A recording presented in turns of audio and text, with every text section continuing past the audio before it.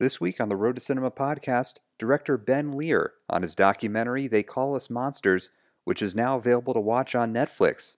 The documentary takes a look inside the juvenile justice system in Los Angeles as three teenagers who are being tried as adults for violent crimes take on a new initiative for rehabilitation as they creatively write a short film while simultaneously awaiting their fate. The film also takes an inside look into the families of these prisoners, as well as into one of the victims of the violent crimes. Director Ben Lear shares how he got involved with the Inside Out Writers program featured in the film, and his thoughts on the juvenile justice system and the prison system in California and the United States. And look inside his filmmaking process, as we discuss the development and filming of the documentary, as well as his work with Eli Despres, the editor of the acclaimed documentary Wiener, and some of the incredible lessons he's learned from working with Eli. For more information on the Road to Cinema podcast, please visit jogroadproductions.com. You can also follow us on Twitter @JogRoad, Instagram @JogRoadProductions, subscribe to our YouTube channel, Jog Road Productions, to watch some of our video interviews with Don Cheadle, Greta Gerwig, Ewan McGregor, and many more. You can also like our Facebook page, Jog Road Productions, and don't forget to subscribe to the Road to Cinema podcast on iTunes or Apple Podcast for an instant download of the latest episode every week. And you can also write us a nice review under the review section on iTunes and Apple Podcasts. And now we join director Ben Lear as we discuss his documentary, They Call Us Monsters, which is now available to watch on Netflix. And you can learn more about the Inside Out Writers program by visiting their website, insideoutwriters.org. To start off, I was curious because I was reading when you originally visited a prison in California, you were researching a narrative project. Yeah. So how did it come about that you thought a documentary was in there, and that what sparked your interest in the prison system in general, really? Sure. I think the transition from narrative to documentary happened for a couple of reasons that I can get into. The initial inspiration was really me as a musician back in 2000, like early 2013, wanting to try to pivot into film and find a way to make that transition. And I had this idea for a screenplay. I'd never written a script before, prior to or since like middle school, messing around writing short films and stuff. Hadn't even attempted any type of a screenplay. So, but I had read this article that was about a prison program that just caught my fascination, and decided to take a crack at that. And I very, very quickly realized that I knew nothing about prison and had no point of reference or understanding of that world, and hit a wall really, really fast. So my very close family friend, longtime friend, Gabe Cowan, who teaches the writing class in the documentary, I had been talking with him about this project, and he said, I got this family friend who volunteers at a juvenile hall and is really into juvenile justice. Maybe we can check out this facility and give us some ideas. So we sat in on this class and had this really profound experience meeting these kids who were in juvenile camp, serving like 6-month sentences. And were these the kids that were in the film? No, this was a different place. These were kids that were being tried as juveniles, so they were just in there for petty crimes, like maybe shoplifting or truancy or something, along those lines. Yeah. But most of them were gang related, were the same, from the same communities as the kids that are in the documentary, but just were facing a lot less time. So after this visit, Gabe's friend said, you got to talk. If you want to keep doing this, there's one person you got to talk to. It's this guy, Scott Budnick. And Scott, at the time, was a really just big-time Hollywood producer. He did all Todd Phillips movies. He was known for like the Hangover trilogy, so these dumb comedies. Funny, but dumb. And we're like, wait, who do you want us to meet? She's like, oh, yeah, no. He makes movies. He makes these comedies, but his real passion is like solving, mass incarceration. Like, all right. He's just like another white Jew like us, stumbling into this whole other world. But Scott had, been a part of it for about a decade by that point. And we met Scott, and he was really, we hit it off right away. And we opened up our calendars, and he said, all right, let's, if you want to go to some other facilities, if you want to get into this, let's do it. What are you doing Wednesday, Thursday, Friday, Saturday? And like, we just scheduled a bunch of visits really fast.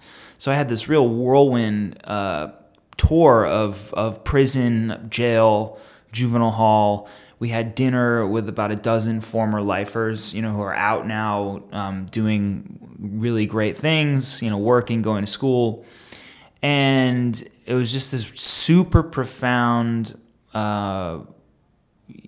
change of, life-changing experience. Whole time I'm thinking, okay, I'm thinking about this screenplay that I'm trying to write, but I'm also really stuck on the experience of sitting in a writing class in a juvenile hall with somebody who is in the middle of discovering who they are for the first time, what they maybe want to do with their lives. Do they want to be an architect? Do they want to be a scientist? Do they want to be an artist? But hoping they'll get the chance because they're facing 100 years in prison. And I'd never heard of people, facing that kind of time, or people getting sentences longer than their life expectancy. I never thought about, these were juveniles who were being tried as adults. Unlike these first kids that we met, these are the kids that had already, are facing the full consequences of their lifestyle at an age before they've begun to etch out their own identity, from that of the gang, from that of their community. They were just beginning like the coming of age process, and it was just that broke my heart to see that possibility taken away before it could even start. Also, but then that heartbreak is conflicted by knowing, the seriousness of the crimes that they're facing. Like, these are not good little kids. I mean, these are young men and young women in some cases who've committed the most serious crimes imaginable, So it was this impossible juxtaposition I was trying to grapple with. And I realized that was just starting to consume me more and more and more, to the point where I realized, okay, not only is this issue fascinating, but it's 2013. The California legislature is about to introduce, one of the first bills in 25 years to give these exact kids a second chance. So now would be the time to tell this story. I've never seen these kids. I think, I can think of one or two documentaries that I've seen about, juveniles that are tried as adults or in adult prison. It's very few. So I knew nothing about it. And I thought, okay, well, if I can just get a camera in this juvenile hall, start filming, I could have a movie, I could be telling a really, really interesting, important story right away. I think there was a small part of me also that was like really into the idea of procrastinating writing. She's like, well, fuck, screw it, whatever. I can just start shooting right now. Now, how hard was it to get inside a prison, have that permission to film, and then on top of that, get the permission to film these three specific boys that are featured in the film? Yeah, so that was I think we had our biggest hurdle off the bat. I thought access is going to be the hardest part. There's a reason why there aren't a bunch of movies about juvenile hall. I think, filming incarcerated minors, and not only that, who are awaiting their trials, is as sensitive a subject as you could find. So I thought if we could just get the access, then we'd be good to go. I was very, very lucky to have met Scott and found my way in through Scott. He had a lot of favor with probation department. And then the timing was also really great. I think probation in Los Angeles County was interested in trying to change the narrative around their, their organization. So they recognized that this film was not out to get probation. It's really, I didn't care one way or the other. It's not about the conditions of the jail. It's about the conditions of their hearts and their souls and their struggle. And obviously, they're being incarcerated is important, but I'm not trying to attack the system really. Yeah, it's about having that conversation that can spark from watching the film. Yeah, totally.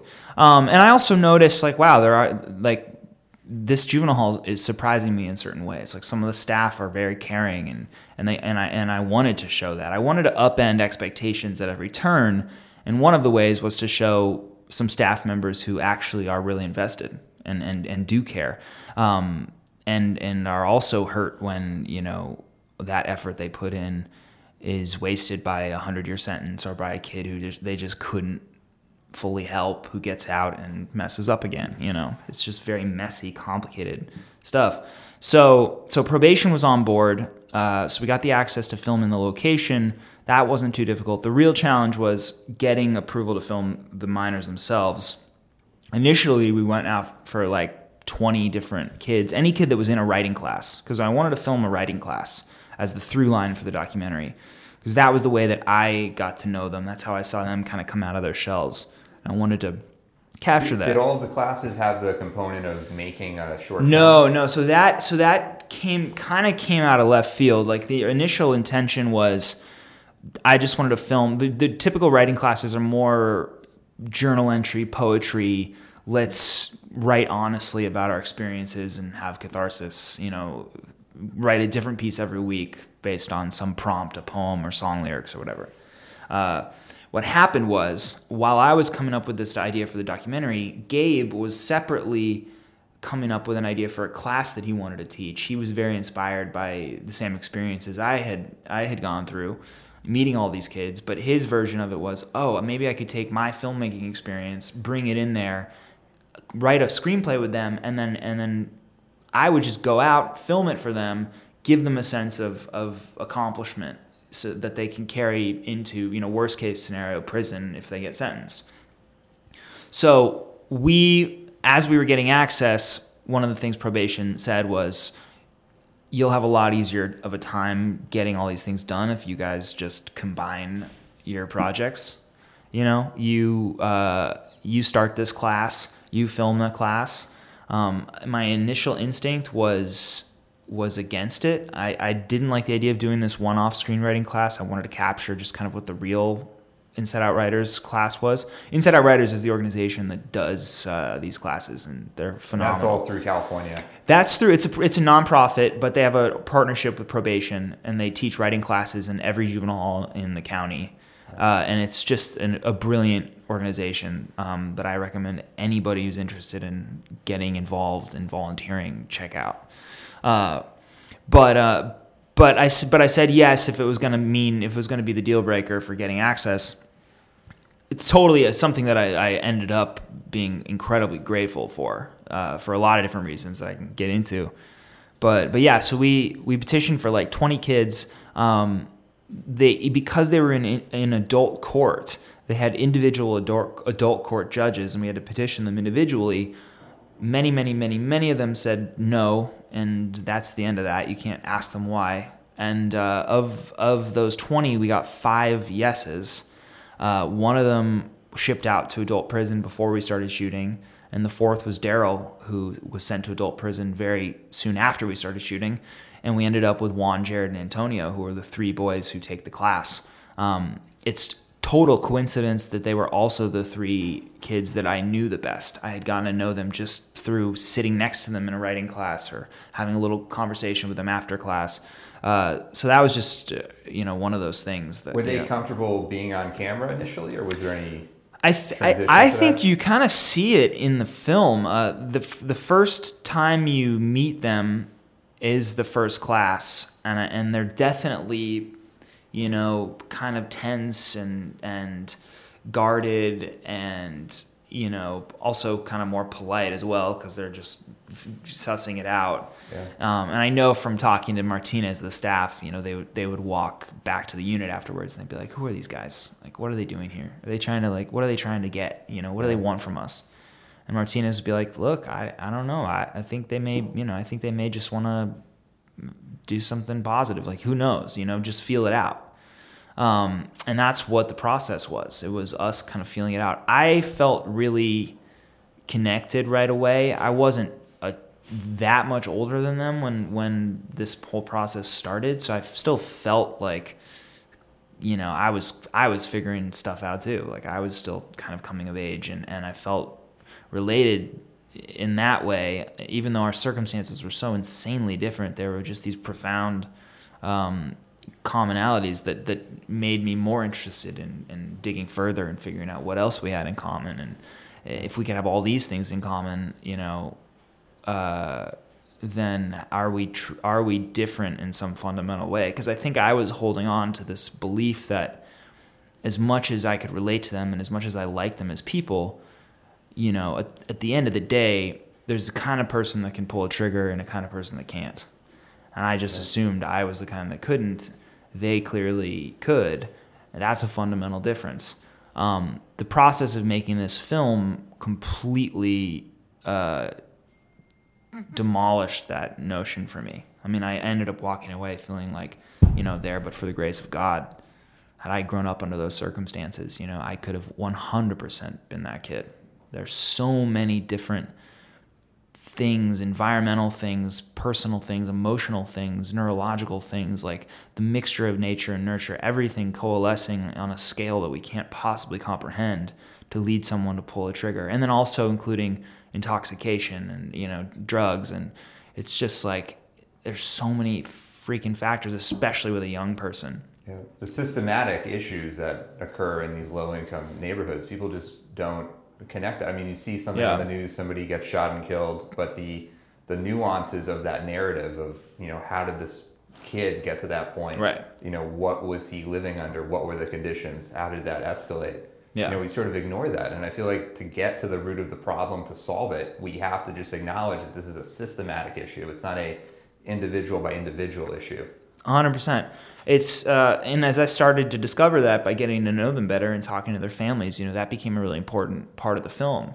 And I realized the two main ways that you are introduced to serious criminals, which is what the world will perceive them as, is through the news, through a headline in a news story, which is just about the crime itself. And or if you're in the system, if you're a jury member or whatever, through the trial or somebody's case, where all you learn about is the crime itself. And then you see this kid with a bunch of neck tattoos sitting there, looking smug when really he's scared. And if that's the only side of the story that you get, of course it's going to be easy to vilify this person, to demonize this person and to throw him away. But it's obviously not the whole story. There are so many systemic factors at play. That it's hard. This is what's tricky when sometimes people ask me, well, what can we do on the front end? Like, how can we help these kids before they commit this crime? And a lot of times I'm at a loss for words because it really is so. It's so massive. It's such a massive, complicated problem. It's really, really hard to kind of whittle down solutions. Obviously, education is huge. Obviously, family is huge. Support, love. You're not going to look for a toxic, twisted form of love if you're already getting, a real, natural form of love from your family, from your community. There are ways for sure to disincentivize these kids from joining gangs, but it's they're going up against a lot because the draw towards a gang is also very, very, very powerful, especially if you're somebody who's lacking some of these core things like love, like community, like brotherhood, and maybe more important than all of those, purpose. Yeah, especially when the options are so low and there is no purpose. Right. The magnet of going toward a gang, of committing a crime, it's going to be easy. It's going to be like, that's what I need to do with my life. There isn't another option. There's one thing that every single kid I've ever met in juvenile hall, who is from a gang or from an underserved community, and the one thing that they all say, because I volunteer now with Inside Outriders and I'm teaching a class every Tuesday, and sometimes I'll be like, all right, look, like, let's write a piece about your story, who you are, and let's just put the gang thing aside for a second. I'm not asking you to quit your gang. You do what you're going to do. But just for the purposes of this exercise, let's just ignore the gang stuff and talk about what else you got going on. Yeah. And without fail, every single time I've attempted this, I've gotten the same response, which is, I don't know. I do not know who I am without the gang. I don't know what I like. I don't know what I'm into. That's their whole identity. It's their entire identity. It's the entire thing, because for a lot of reasons, partially because they weren't supported and nurtured, and they didn't have to grow up in an environment where they could, carve the facets of their personality and their identity as young people, but also because a lot of that work starts, or restarts for real when you're 13, 14 in adolescence, starting to come of age. And that's the exact same time that they get swooped up into these gangs. So they completely miss this opportunity to figure, maybe some of them say, well, I love playing basketball, or I love sports, but we couldn't afford, to keep doing this after school program, or I hurt my knee and I couldn't do it anymore, or I just liked the gang more. It's really profound. So I have a super intense fascination in helping them kind of restart that process, which is what the documentary really is about. It's not about Juan, Jared, and Antonio becoming screenwriters. It's about them in this environment where their entire lives are hanging in the balance. They're all awaiting trial, facing decades upon decades upon decades in prison. And they take this screenwriting class, and it's a way for them to start exploring their inner lives, telling a different story.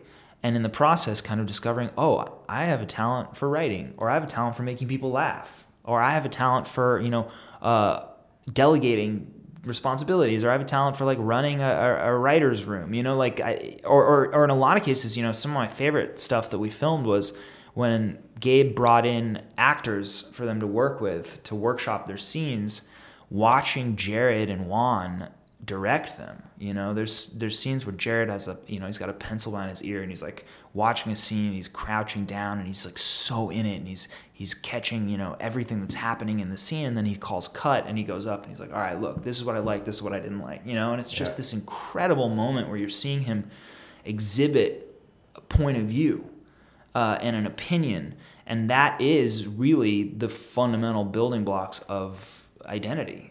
That it is point of view. I think that helps also in the rehabilitation process to give like a sense of independence, a sense of decision making.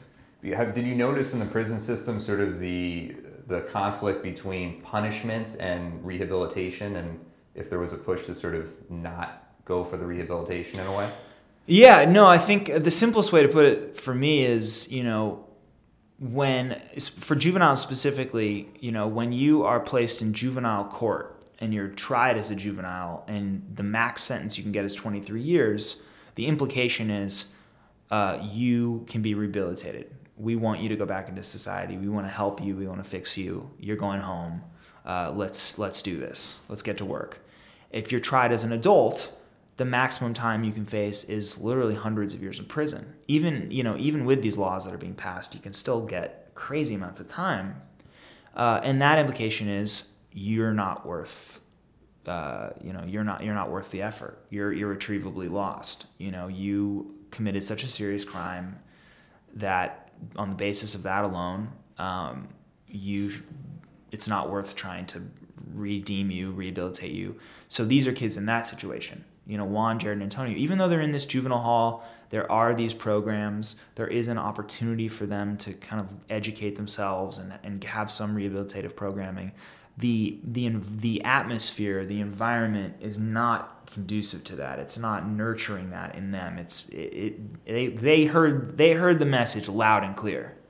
Yeah. That it's over for you, and a lot of them just throw in the towel and give up entirely. And with Juan and Jared and Antonio, I was lucky that they had enough of a survivor's instinct where even at that point they were interested in starting to turn their lives around. I teach so many kids now who are not even there remotely. and it's crazy to try to sit somebody down. You don't have that motivation. No, not at all. I mean, somebody who's facing 4 murder charges, and that's 4 life sentences, and like they know that there are these laws that are going to help them down the line get parole hearings, but in their minds it's like, it's so over. Not only is it so over, I was already ready for this. Like, this is part of the deal for me. Like, I knew that by choosing this lifestyle, I'd end up in prison forever, or I'd end up dead. So I'm basically on track already, and it is what it is. And they just have this fuck it mentality, and they completely bury any sense of self or their own feelings, and that's hard to dig out. But you see it happen because the power of identity at the end of the day, I think, is stronger. And I think everybody has that survivor's instinct to one extent or another. And if they can find mentorship or encouragement or some sort of guidance, it's possible.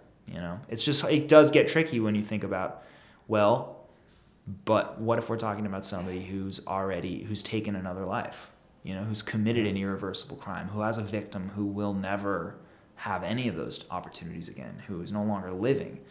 What do we owe to their family? What do we owe to the community? Just straight up justice, retribution. How does that factor in? Does that have value? It's super complicated. Now, in the film, you interview one of the victims. What was that process like in terms of getting her comfortable to speak to you? And also, at what point in the process did you talk to her? Like, was it well into you establishing relationships with Juan, Jared, and Antonio? Yeah, so we talked to Yesenia, one of the victims of Jared's crime, who he put in a wheelchair, or, allegedly at the time he had put in a wheelchair. We talked to her towards the end of filming, actually. I had started working with a producer, this woman, Sasha Alpert, who came on board partway through, and one of her conditions was, you gotta tell the victim's side of the story. It's something that I wanted to do, but to be honest, I was just kind of nervous. I was like just afraid to go in that direction because I knew how intense that could get. And I didn't want to be the guy. It's like, hey, I'm making this movie humanizing this person that did this a horrible, heinous thing to you. Do you want to be a part of that?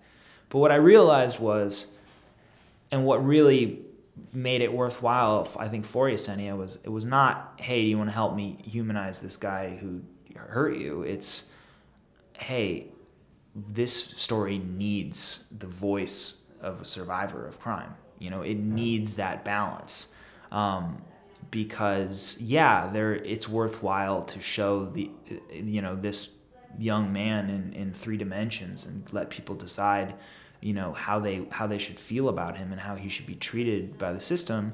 But almost as important as getting to know him, you have to know the crime intimately. You have to know the consequences of that crime. And Yesenia is a super strong, really, really, amazing person, and she got that right away. And she wanted to talk. She wanted to fill that space in the film and be that voice. So it was actually a really smooth process working with her. Now, by the end of the filming, did you have a clear idea of how everything was going to be edited together, or did it sort of organically come together when you were starting the editing process itself? Definitely not. The editing process, and I'm infinitely grateful to our editor, Eli Desprez, who is a genius. I think he worked on Wiener, right? He worked on Wiener. Yeah. Well, it's funny, actually. Quick side story. We were editing Monsters, and about halfway through, he's like, hey, Ben, I got to show you something. I got this weird email, and they sent me this clip, there's this potential job. And he pulls it up and he shows me a scene from like an early cut of something from Wiener. And he's like, yeah, this guy was a staffer for Anthony Weiner, filmed his entire mayoral campaign. They have the whole thing, like when the collapse, and it was just like, oh my God, Eli, you got to do this. Like, this is crazy. So we actually finished a cut of this film, and then he went on and cut Wiener.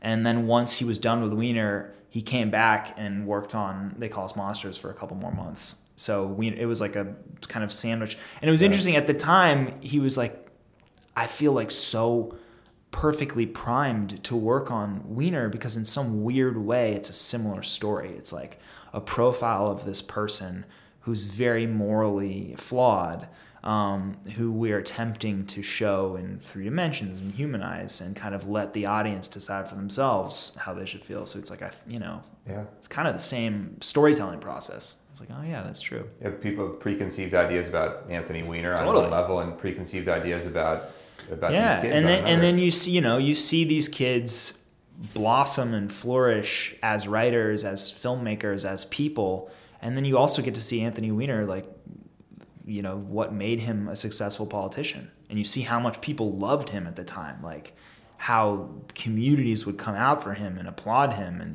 he was a super sharp, like really great orator and debater, and all this stuff. Too bad he has this horrible, fatal flaw. You're watching and you're just thinking, why can't you get it together? Exactly. You could be such an influential politician if you really wanted to. Yeah, it's a crazy. That's like a once in a lifetime type of a film. It's such an incredible film. Yeah, just kind of the perfect timing, the perfect way to get access in. It was amazing. But Eli is truly a genius, and he was so helpful because this film, They Call Us Monsters, has so many storylines running at the same time that we needed to weave together. It has the story of the class. It has the individual stories of the 3 boys. It has the stories of each of their cases. It has the story of the Senate bill that's going through the legislature. And trying to put all of that together was a big challenge, especially kind of knowing also that we wanted to create this ride for the audience, similar to what I experienced in real life between, I'm falling in love with these kids.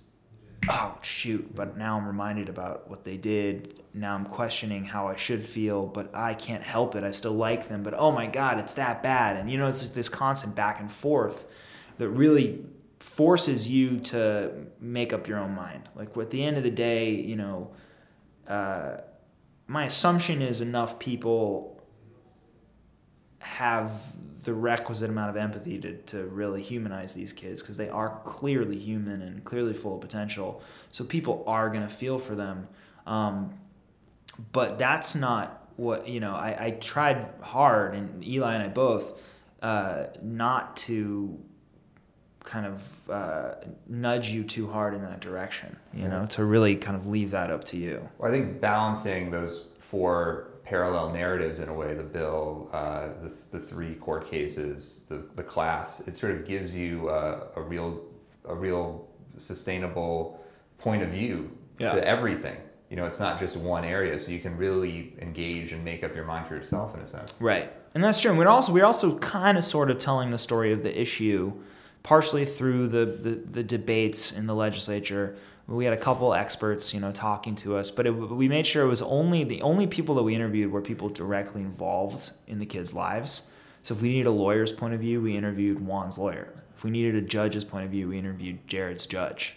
So everybody's directly connected, so that way it could remain just a personal human story and not become an issue film, which was not something I was particularly interested in doing.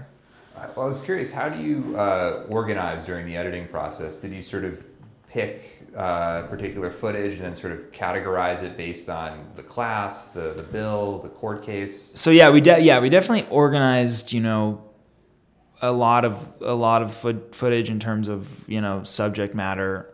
But Eli's process is very unique and really interesting. And the way he works is he'll go through stuff. He wants to look at the biggest moments first. I mean, he wants to look at Jared's trial. He wants to look at, some big moment that happened in the class. The things that we know are in the movie. And work with that. And he always talks about finding, the gold or the nugget in a scene. What's the thing that has to be there? The moment that's so truthful, so real that it's forcing itself into the film. and then we cut around that. And in that way, we are letting the footage tell us what the movie should be.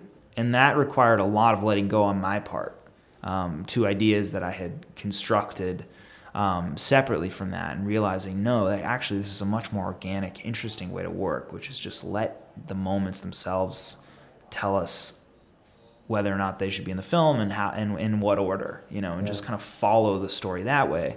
And the other really great thing about working with Eli was we lined up so much in terms of sensibility and taste and storytelling, instinct and all that. Except I think I'm a little bit more melodramatic than him. He's like very, very cutthroat. Like there were a couple things that I want to do this montage where Jared's reading this poem that's really heartbreaking and put this music cue in there. And he's like, it was this thing that we had in this fundraising trailer. The end of our fundraising trailer was Jared reading this heartbreaking poem that he'd read, cut against, really hopeful footage of the young men like doing their thing, and this really uplifting cue. And I'm thinking the whole time, like, oh, this is like the heart of the movie. Like, this is gonna be like an incredible scene. And Eli, we showed him the fundraising trailer, and I talked to Eli. He's like, oh my God, I love it. I love this trailer. Like, I want to work on the film. This is going to be great. Let's do it. So we team up, we start working together, and I play that scene again. I was like, hey, so remember the scene from the fundraising trailer where Jared's reading the poem? He's like, oh, right. Oh yeah, no, we're going to get rid of that. I was like, but I thought you loved the fundraising trailer. He's like, I did, except for that part. That's the part that I was so part of what I was so excited about was to get in there and get rid of that and tell the film that doesn't include these melodramatic, big emotional things. And he ended up being totally right. I think it's a much more powerful film just told with a straight face. How do you balance that director-editor relationship in terms of when to sort of go along, and sort of take like a hardline choice, like I believe in this 100%, I'm not gonna like have a conversation about it, versus like I'm gonna have a dialogue, let's see if this works, and defer to you a little bit. Luckily, I feel like Eli and I ultimately fell in line so closely, so neatly. I didn't really have to have any of those arguments with him. And then our, Sasha and her company who produced the film were so great as well, and they had great taste. And so there wasn't a single moment where it was like, no, we gotta put this in.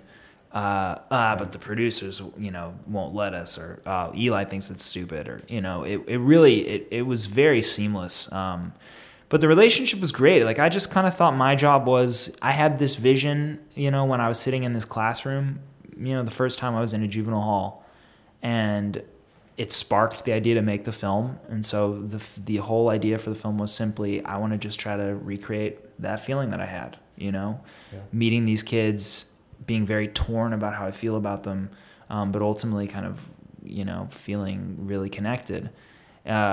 So I made sure I had to have my eye on that vision.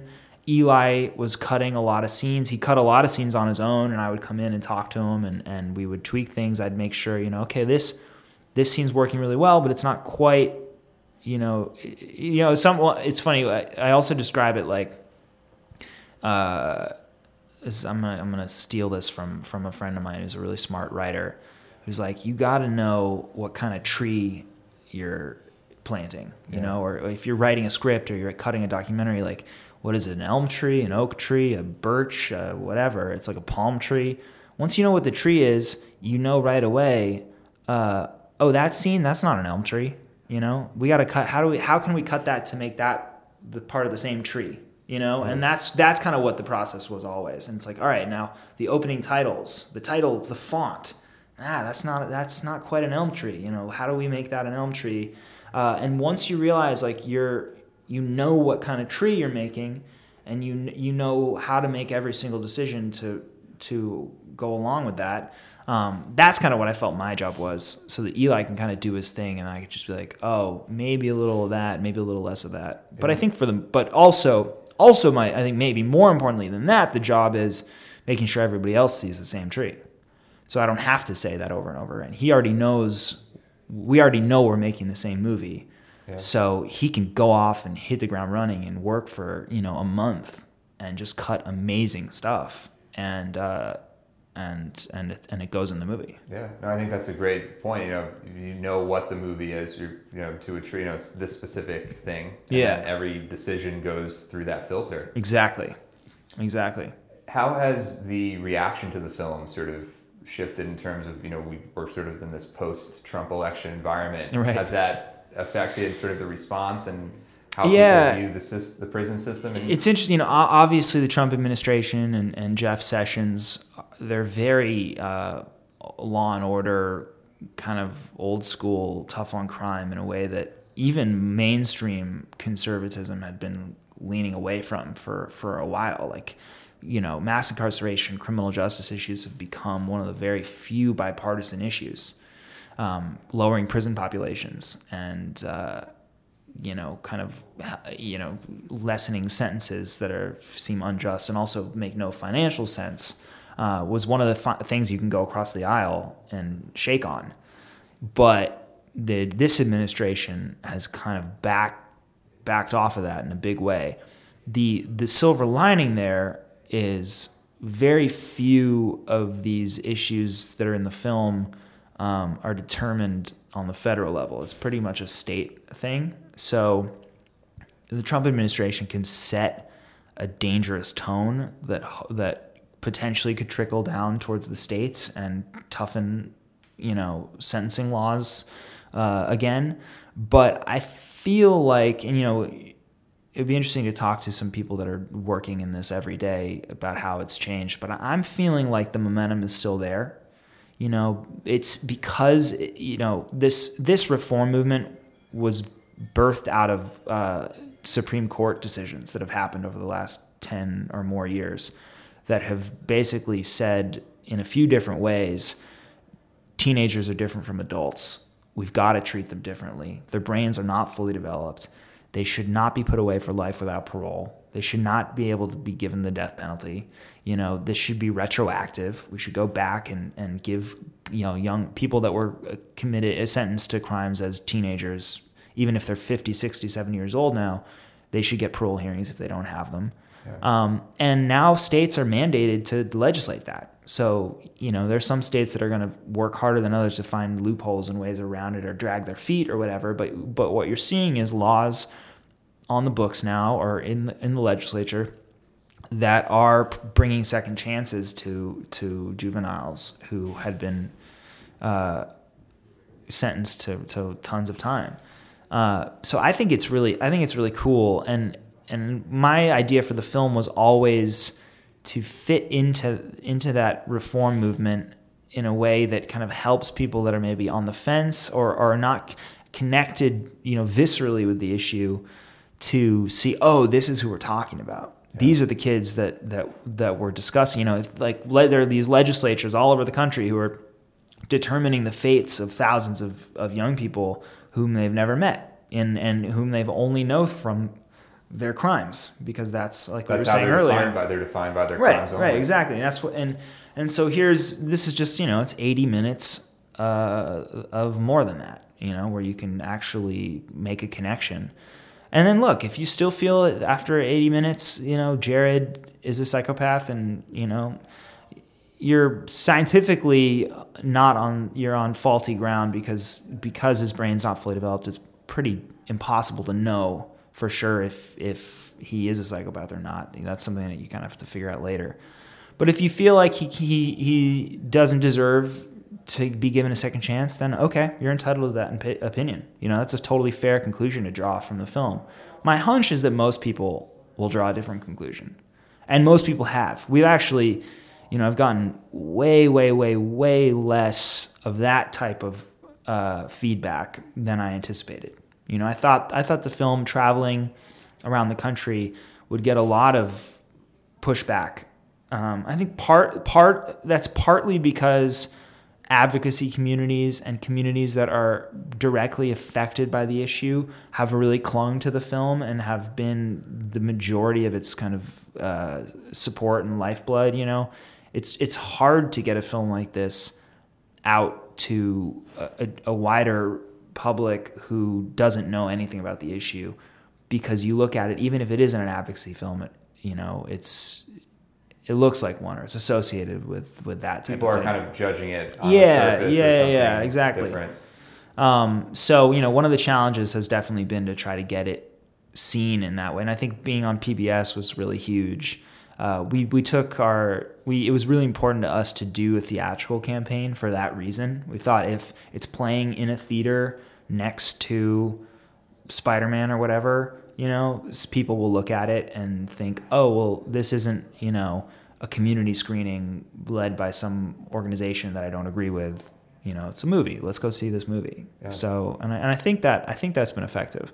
But yeah, it's totally a challenge. I mean, I think changing hearts and minds on an issue like this, where you're not trying to, you're not defending, orcas or rhino poaching or things that are obviously black and white, right and wrong. Yeah. It's really hard. Have you had any conversations with any very right, conservative, very ardent? There's people that you can talk to and people that you can't talk to. People who are, who have family members who have lost, who are the family members of the victim of a violent crime, or the friends of a family member. Oftentimes, actually, it's weird. It's someone that's kind of 1 or 2 degrees removed from the victim, who I don't think is in quite enough pain to try anything to heal. It's a little bit easier for them to just cling to vitriol and a sense of vengeance. But when you talk, I've met plenty of actual parents or actual siblings of young people who've been murdered by 15, 16-year-olds. And when the grief is that immediate and that unbearable, I really think there is this sense of look, the anger is just it's not working. It's not doing it for me. I'm holding on to all this pain, all this anger. I want this person to die. I want them to die, to burn in hell or whatever. That's not giving me what I want, or what I need. What else? What other options do I have? Forgiveness? Oh, shit. Okay. I guess I'll try it. Couldn't be worse than how I feel now, And it's there's kind of this helpless, this desperation to just heal. And if you feel that enough, I think you can.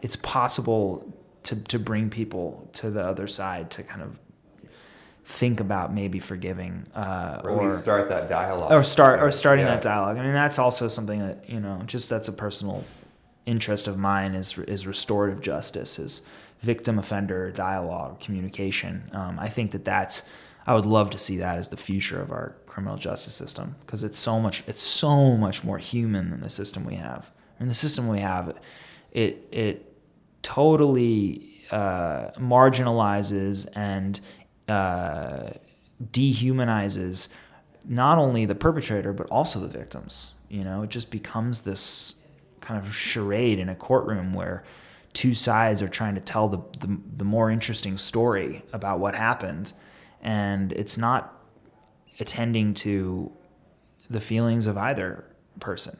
It's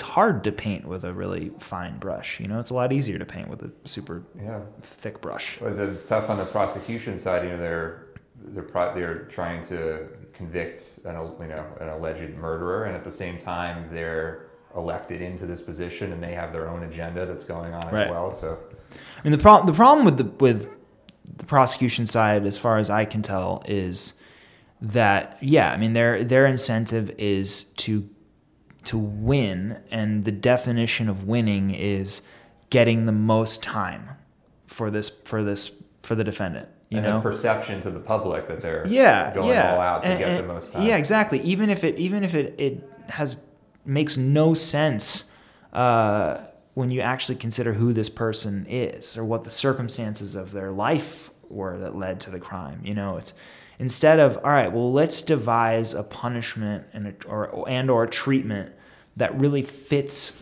you as an individual with the intention of healing you and rehabilitating you.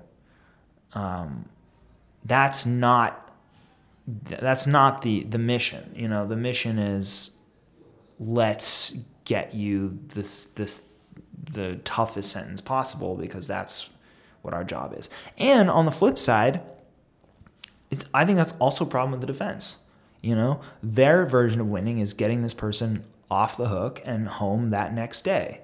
In some cases, obviously I'm generalizing, but I've seen that not work either. If it was really about what's the best plan for this person, maybe that does involve 5 years, 7 years, 10 years behind bars in the right setting with the right type of treatment. Yeah. If someone's going to be a risk to public safety, then by all means, keep them removed from the public. To me, that does. I know there are people that are full on, prison abolitionists out there, and I totally sympathize with that cause. But maybe specifically prison, the way that it is now, sure, that's clearly not working. But if people do have to be in some sort of detention or facility kept away from the public, if they are going to be a threat, then obviously, we have to do that. But let's just be thoughtful, and take an individualistic approach, and a holistic approach to those individuals when we're dealing with them in the system. And obviously we're doing the furthest thing from that now. Yeah. Especially in terms of rehabilitation. It's really just punishment. Yeah. Yeah. I mean, the rehabilitation is very rarely built into their sentence. It's just, you get however much time you get, and you get shipped off to prison. Let's just hope the prison they send you to has a couple programs, for you to, and there are some prisons that have tons of amazing programs that you can literally spend all day educating yourself, treating yourself, bettering yourself. And there are other prisons that have one AA class, that is maybe full and you can't even get into, and you're just on the yard. So there, it's bringing these types of programs like Inside Out Riders to prisons is also, it's the second piece of the puzzle. You gotta create hope. You gotta incentivize hope by giving someone a opportunity for a second chance, and then you gotta give them all the tools that they're gonna need to make good on that opportunity. You gotta give them the programs. You can't be like, all right, man, here's your parole hearing. It's in 15 years. Good luck. By the way, if you get into trouble during those 15 years, or you get caught with drugs or whatever, you're not going to get out. So, yeah, but too bad. Kind of against them to begin with. Yeah. Oh, totally. And that's why a lot of them have no hope. It's like, well, okay, fine. I have a parole hearing in 15 years, but it's not like I'm going to, Club Med during that time. It's like you're sending me to war, and telling me I'm not allowed to, shoot anybody. Basically, that's what the prison environment is in a lot of cases, especially on a higher level yard, with more serious criminals on the yard.